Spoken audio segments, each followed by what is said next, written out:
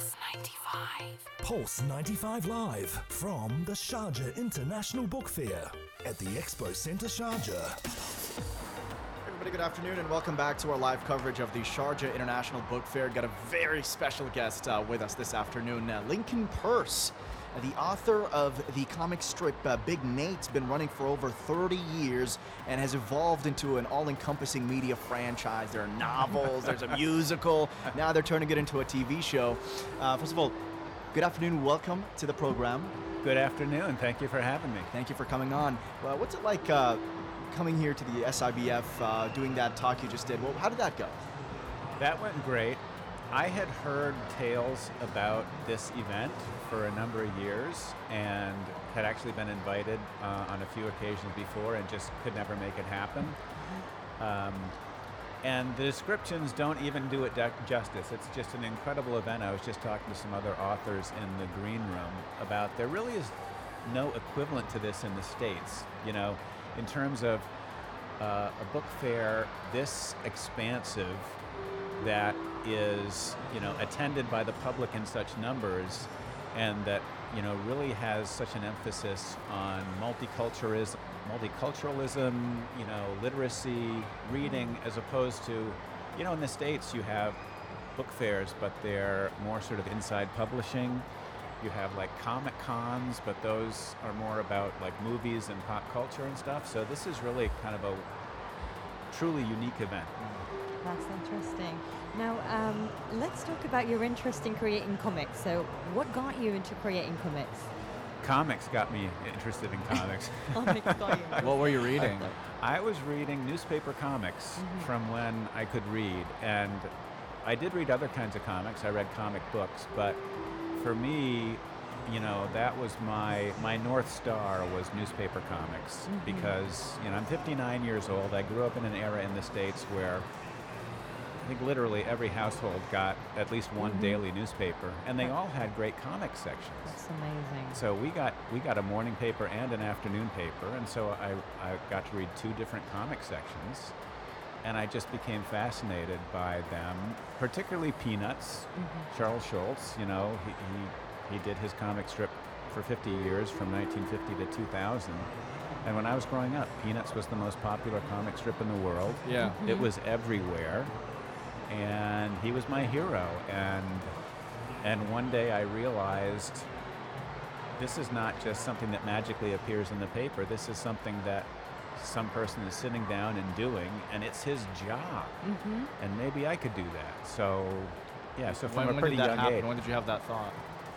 I think probably in about 4th or 5th grade. 4th or 5th grade. Yeah. And can you tell me some more as well about what you found so compelling about those comic strips? About all comic strips or about Peanuts in particular? The ones you were interested in, Peanuts. Well, Peanuts was really unlike other comic strips. Other comic strips really had an emphasis on sort of like the joke of the day. Like, okay, here's a funny gag, you know. And Peanuts was really much more emotional. You know, the characters were so deep, and it was an unusual comic strip because even though it was very funny, it was also very sad because Charlie Brown never wins at anything.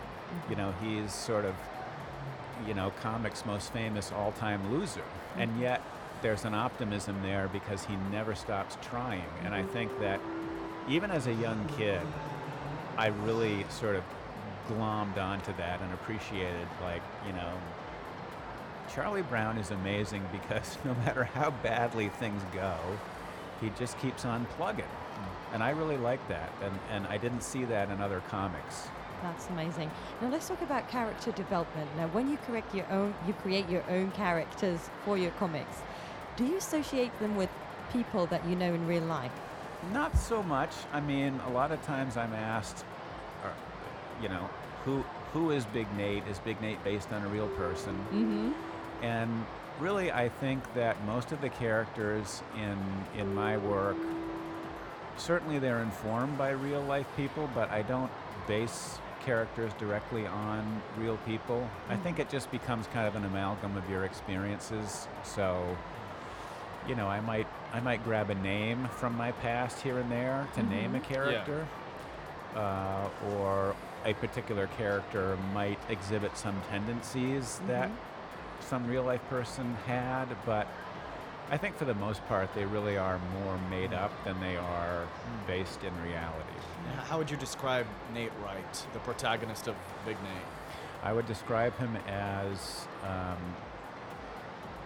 a energetic young man who has sort of an inflated opinion of his own place in the world, as his own abilities. You know, he's as many children are, and I don't say this in like a negative or judgmental way, but as many children are, he's sort of self-absorbed.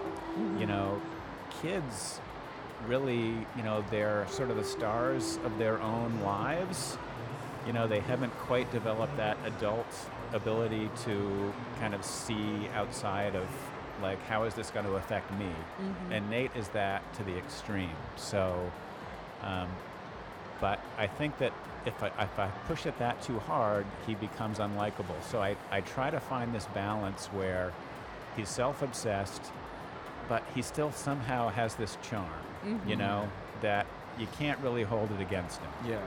And I find that a fun challenge to sort of maintain that balance. And what's the other thing I'm wondering about, as well as the longevity of Big Nate, the fact that it's been around for so long. What do you think? Why do you think it continues to appeal to so many different generations of people and has this enduring appeal for this amount of time? I think it depends on who the readers are, because I think nowadays I have more kid readers than I have adults. But when I started the comic strip, I really did it for readers of all ages. And I really thought I was making it sort of for people who were feeling nostalgic about their childhoods, you know, because my own memories of middle school are incredibly vivid. I remember things about 6th grade much more clearly than I remember things that happened just a couple of years ago. Same, in many That's cases. true. Right? And so, and 6th grade, at least, you know, depending on what part of the country you live in or what part of the world, it might not be this way, but where I grew up, 6th grade, which is where Nate Wright lives, is the first year of middle school. And it's just a seismic change, because in elementary school, you're sort of in a little cocoon. It's like you're in the same classroom every day with one teacher. You have your little cubby hole and your little table or whatever. But then all of a sudden you go to 6th grade and you're the smallest kid in the school. You have 6 different teachers instead of 1. You have a locker in the middle of the hallway with all these 7th and 8th graders going by, and they're huge. And all of a sudden you have things that are a part of your life that weren't part of your life before, like school dances, intramural sports, you know, these things that just aren't part of the equation as a 4th grader, say. And so my memories of 6th grade were so vivid that I thought, you know, I'm just going to put him in 6th grade, and I don't think I'm going to run out of material. And so readers of a certain age, I think, can look at it and say, yeah, that's what 6th grade was like. And kids who are Nate Wright's age now, I think it's, you know, it feels authentic to them, you know, because Nate's not a kid. You know, one of the criticisms about comic strips featuring kids is that a lot of times they're too articulate. They're too eloquent, you know. It's like, that's not how a 6th grader talks, you know. So I try to make Nate sound, you know, like a real kid, you know, and not have him sort of essentially be a miniaturized adult.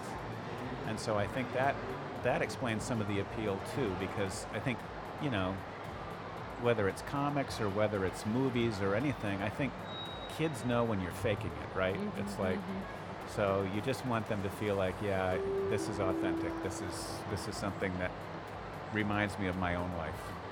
Right. So now Big Nate has been appearing in like around daily on like probably more than 400 newspapers, and it's going online, and it's very, very long. It's been running for a very, very long time. Now, with regards of the storyline, do you ever get stuck? Of course. Do you ever get stuck, like you feel like you're running out of ideas, you don't know what to do next? Yeah. I think, I've been doing it for 32 years, and I do think there's a shelf life. I mean, I can't see doing this when I'm 80. I'm 59 now. And I do think that at a certain point, I will notice that the quality has diminished. And I'll say, yeah, how many jokes can I do about a school dance or a soccer game or something like that? And so I think longevity is another thing that you have to... It's a struggle. To look at as it's a positive. Obviously, it means that people respond to your work, but it can also be a double-edged sword where it's like, I don't want to overstay my welcome either. I would like to, when I decide to shutter Big Nate and end it, I want to feel like I'm sort of still making strips, still telling stories that are fresh. And if it feels like it's not fresh, then I think I'll stop.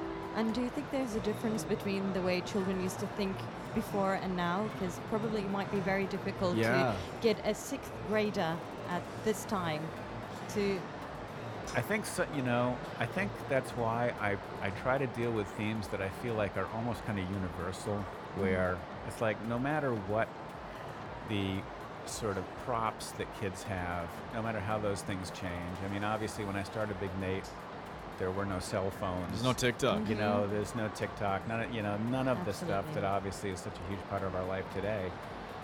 And I really have never, I'll occasionally show Nate talking on a cell phone or something like that, but for the most part, I avoid the sorts of props that can sort of place the strip in a certain time, because I want if someone's reading it 30 years from now, I just want them to think of it as sort of this timeless thing that deals with themes that are pretty universal. I mean, whether a kid is growing up in the 2020s or the 1990s, it's like you're still going to get your heart broken, by like the first kid you have a crush on. You're still going to, have a teacher that you just struggle to, connect with at all. And I think those themes, they never go out of style. And what's it like as well working with different mediums? So Big Nate was turned into, for instance, a series of novels at some point. So when you start working with different formats, how does that impact the way you approach the work? The novels were super fun for me because I had been doing the comic strip at that time for about 18 years. And I had never written a book, and then I got the chance, and my editor, I said to my editor, I said, you understand I've never written a book before, right? And she said, yes, but you can do it because look, you know the characters so well. And I thought, yeah, she's right. It's really just telling a story, a longer story, essentially. But there were differences that I had to learn about, one of which was that now instead of doing a comic strip for readers of all ages, I was doing these, I call them hybrid books. They're a combination of comics and text. And they're specifically for kids. They're for readers, say, age 8 to 12. And that's a different kind of writing when you're writing specifically for kids. So I sort of had to learn that. I had to learn about finding the balance on the page between comics and text, because some things are going to work better in a paragraph and other things are going to work better in a speech bubble. And that was just sort of trial and error, like figuring out. But I loved it. I didn't know if I would like writing books, but I did. And yeah, that opened up a whole new world for me, and that really was what led to Big Nate sort of becoming this kind of like unlikely mid-career success, because up to that point, I had been doing it for 18 years, and it was sort of chugging along, but it wasn't getting any bigger. And I thought, well, I'm making a living from it, but I wish I could find a way for more people to see it. And then all of a sudden, there it was, the novels. Yeah. So that was great. A lot of people have seen it. It's been translated into so many different languages as well. And then you have the Big Nate musical. Now you got the animated series. Yeah. What's it like when it expands to such a degree? Is that scary? It's a process of letting go, because when you do it, I work alone at home in my office, and I'm the only one who thinks of the jokes. I'm the only one who draws them. But when you're doing a TV show or a musical, you are a collaborator with an entire staff of people. I mean, I don't know how many people work on this TV show, but I mean, they've got a writer's room that have 5 or 6 writers in it. They've got probably like 5 or 6 dozen people working on, you know, storyboards and character design and all this stuff. And all of a sudden, you know that, okay, my fingerprints are still on this, but I have to let go to some point. I have to let the writers write stories that they want to write, and I'll try to make it sound more like I think the character should sound, and if I feel like I can make a joke funnier, I will. So But- you're very involved still somehow. Yeah, I'm involved as, I think my official title is like consulting producer. Oh, wow. But I just call myself a script doctor because Yeah. essentially my biggest job is to look at the scripts and just try to make tweaks. Do you feel like you've let go, or does it bug you sometimes that they're what they're doing? I wouldn't say it bugs me, no. Okay. I would say I'm aware sometimes if the writers come up with a storyline or a joke, I'll be aware. I'll think, well, that's not one I would have written, but that doesn't mean it's not great. You know, it can be great, and especially because, you know, I don't have a background in animation, and so I am learning that sometimes something on a page that might not look like, it's like, how are we going to pull this off? Is this going to work? Is this funny? And then you see it on a screen, and it works brilliantly. Right. So I think TV writers, they know better than I do, certainly, what's going to work in animation and what won't. But I'm sort of learning as I go. Right, so to a certain way, or you are satisfied with the work that's going out. Oh, I'm thrilled. Definitely. It's been a great experience. You know, I'm working with the folks at Nickelodeon Studios, and it airs on Paramount Plus in the States. And considering some of the horror stories I've heard from some friends of mine who are either authors or cartoonists about movie or TV deals gone wrong, I feel really, really lucky. That's amazing. And for someone who wants to get into creating comic strips themselves, because I see a lot of talents as well on the internet, just sort of put stuff out in this very DIY way as well. What would you tell those people? I would tell them that it's a great time to be a cartoonist, even as the markets have changed. Because when I was starting, newspapers still ruled the day. And each major syndicate, there were a bunch of major syndicates, and each one would roll out a new comic strip like 3 times a year. That's a lot of content. That's a lot of new content every year, and it was a pretty dynamic sort of business model. But now, newspapers are not what they once were, and syndicates are not, they're not introducing new comics onto the comics pages anymore. New comics are showing up on the web. Yeah. And sometimes, as you said, it's DIY stuff. Sometimes, you know, a syndicate will just say, well, we're not going to sell this into papers, but we're going to put it on Go Comics, and people will see it there. And so you can get your comics out there in a way that you couldn't when I was a young person. You can just, if you got a scanner, you know, make your stuff, scan it, put it out on the web, and you know, there are people who have really built impressive careers for themselves as web cartoonists.